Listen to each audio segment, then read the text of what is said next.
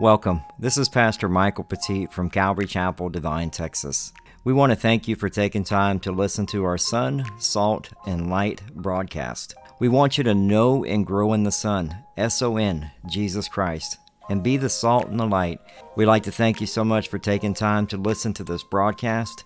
We simply teach the Bible verse by verse and chapter by chapter, and we believe that God changes a life one verse at a time. I'd like to personally invite you out to come and see the church. It is a very casual atmosphere, but we do take the Word of God very seriously. We meet in a non-traditional church building. We actually meet at the VFW 3966 in Devine, Texas. It's located at 211 West College Avenue, big white building right next to the post office. Our service times are on Sunday when we go through the New Testament at 10 a.m. and then on Wednesday nights at 6:30 p.m. we go through the Old Testament.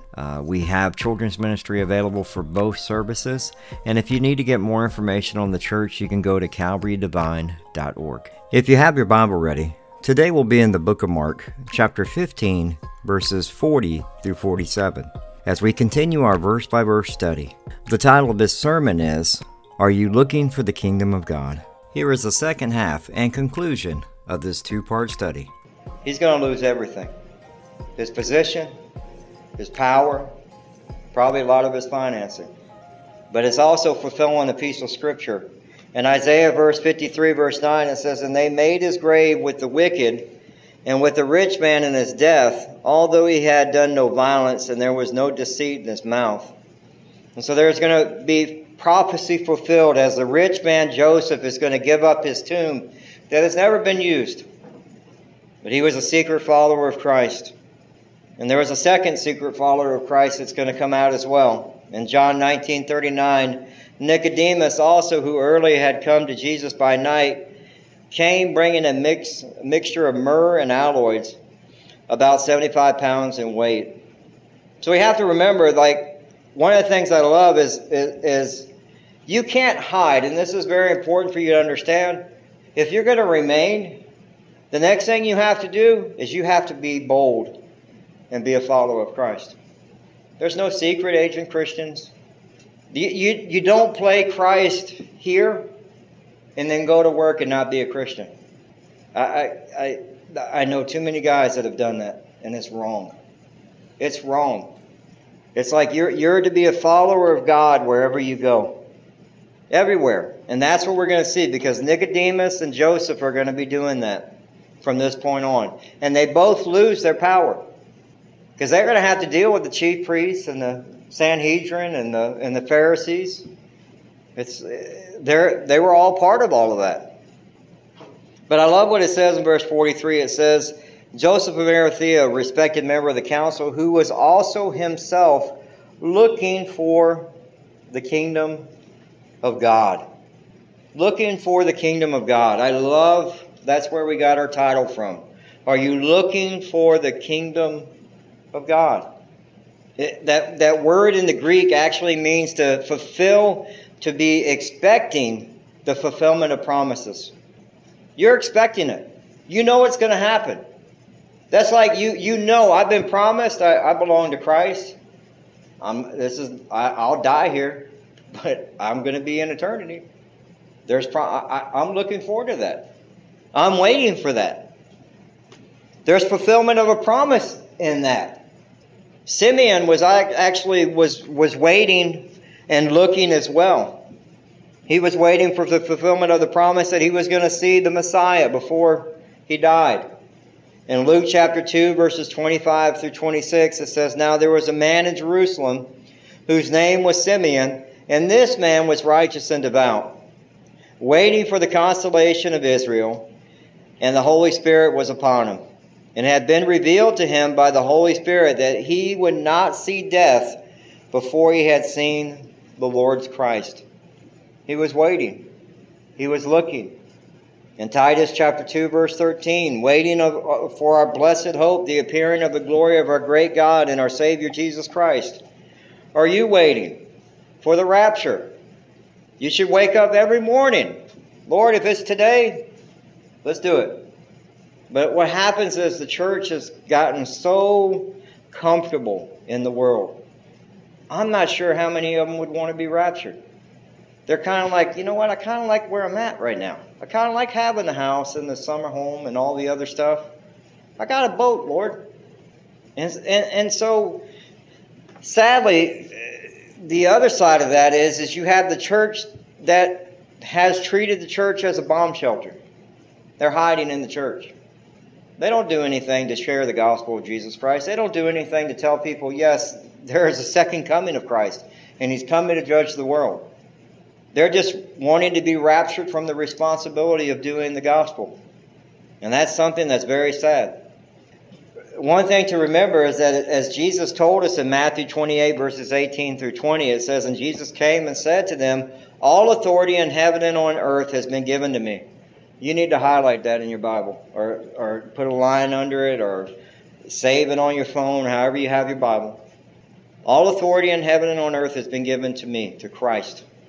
But then listen to what he says next. This is where we miss it. "Go therefore and make disciples of all nations, baptizing them in the name of the Father and of the Son and of the Holy Spirit, teaching them to observe all that I have commanded you, and behold, I am always with you to the end of the age." If I'm waiting for the promise, if I'm waiting for the fulfillment of God, I need to be ready to do the work of the Lord.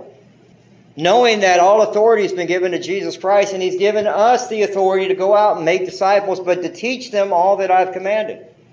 We miss that. To share the gospel. What did Jesus say at the very beginning of his ministry? In Mark chapter 1, verse 15, "And saying, this time is fulfilled and the kingdom of God is at hand, repent and believe in the gospel." Repent. The church has forgotten what it means to tell somebody, you got to repent. We're all sinners. We need a Savior. See, one of the things I love about Joseph is Joseph took courage. He took courage and went to Pilate for the body of Jesus. He took courage and to be bold like the Apostle Paul. In Philippians chapter 1, verse 14, it says, "And most of the brothers, having become confident in the Lord by my imprisonment, are much more bold to speak the word without fear." Do you get that? They're suffering. He's in prison. And they say, you know what? We're going to speak even boldly. We're going to have more courage, and we're going to go out and we're going to share the gospel. See, Pilate was angry at the Jews already. And he was unpredictable. He could have killed them. And here we have this Jewish man of the Sanhedrin asking for a favor, standing out in boldness, not frozen in fear. We're supposed to be the same way with courage, to be bold for Christ. In Deuteronomy chapter 31, verse 7, "Then Moses summoned Joshua and said to him in the sight of all Israel, 'Be strong and courageous, for you shall go with his people into the land that the Lord has sworn to their fathers to give them, and you shall put them in the possession of it.'" We are to be bold. We are to be bold to say this is wrong. We are to stand with courage. Why? Because all authority on heaven and earth has been given to who? Our Savior. And we're hiding in bomb shelters of the church. We made these big, beautiful buildings and bomb shelters. Nobody wants to do any ministry outside the church. Nobody wants to stand and say, that's wrong. I'll give you something to stand about. Right off the bat. They try to, I even checked this to make sure this was a real story, even though Google said it was fake. It was not fake. There was in Quebec, the College of Physicians actually recommended to parents that babies that are born with severe deformities should be killed. They actually met. And they actually had a committee, and they actually talked about it. And then Google tried to say, no, that's not true. Well, it turned up on The View the next day. And they talked about euthanizing deformed children that are born. That's wrong. Where's the church? You have all authority on heaven and earth given to you by Jesus Christ. Where's the church to teach them that's not right? What about Balenciaga? The ads that came out with Balenciaga, the clothing company that actually had pedophilia. Yeah, you need to look at this stuff. Y'all need to wake up. They actually had teddy bears in bondage. with little girls in the picture. And if anybody paid attention, and you look at the picture, right behind them is little dragons all over the picture with wine glasses in front of them. These are children, 7, 8-year-old kids in the photos. Where's the outrage? Who's going to stand up in courage and say, you know what? What's being done about this? This is wrong. This is so obvious evil in front of us. You can't hide it. Where's the church? If we're going to stand in courage, you know what's sad is when somebody actually said that's wrong, you know what? The NBC said this. You can't say anything about Balenciaga ad because it goes against the LGBT community. I didn't know the LGBT community is now pedophilia. And they're not. So they're trying to shut you up. They finally canceled the ads. This is the world that we're turning over to our kids. And are we going to stand with courage? That's why he tells you to go therefore and make disciples of all nations, baptizing them in the name of the Father and the Son and the Holy Spirit. And what does he say next? Teaching them to observe all that I have commanded. What are we doing? Look, I'm not the type of person that's going to tell you to stand up, not unless God puts it on your heart to do it. Because if God has given it for you to do, then you'll do it. You're going to do what his will is. But there are going to be things that come up even in this little small town. And you think, well, no, that stuff don't happen here. It happens here. And you need to be able to take courage, and you need to stand up, and you need to take that step of faith and do what God's given you to do. That's why I love Joshua. Joshua chapter 1, verses 5 through 9 says, no man shall be able to stand before you all the days of your life. Again, we have all these wonderful promises that say that Joseph was with Moses, so I will be with you. I will not leave you or forsake you.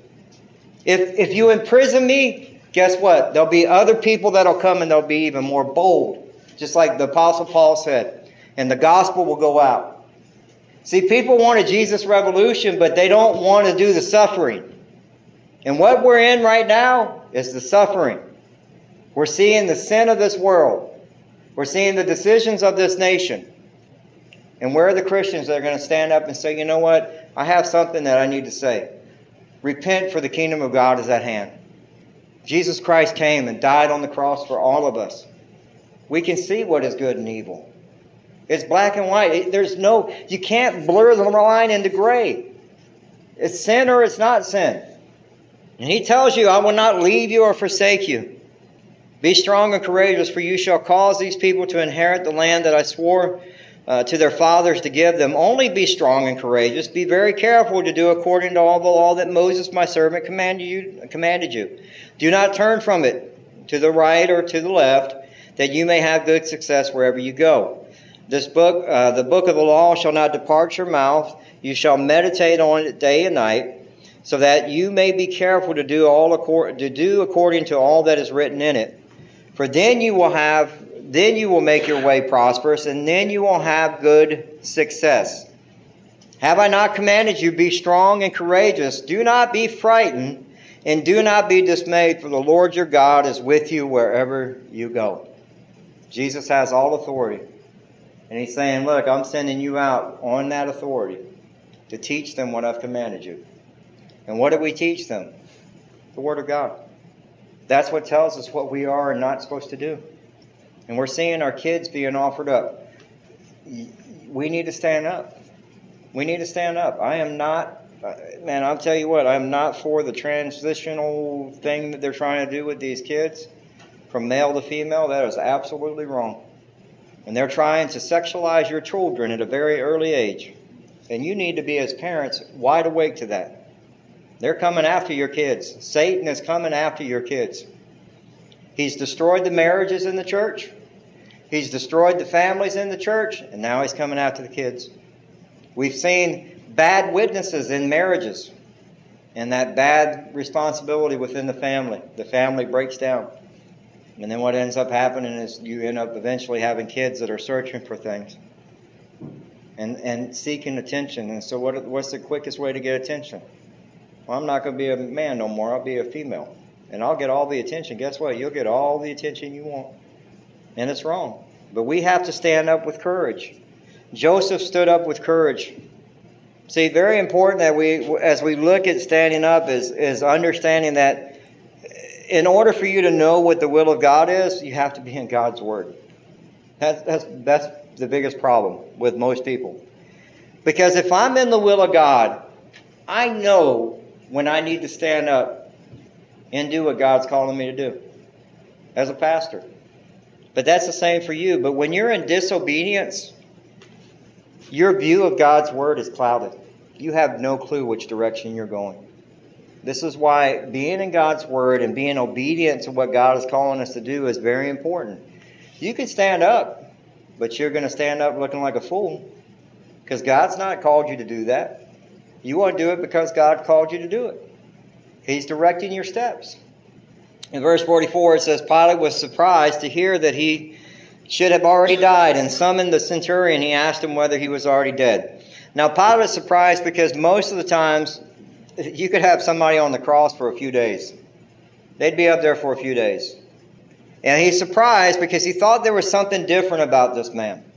He was innocent. He knew it. But he asked his centurion.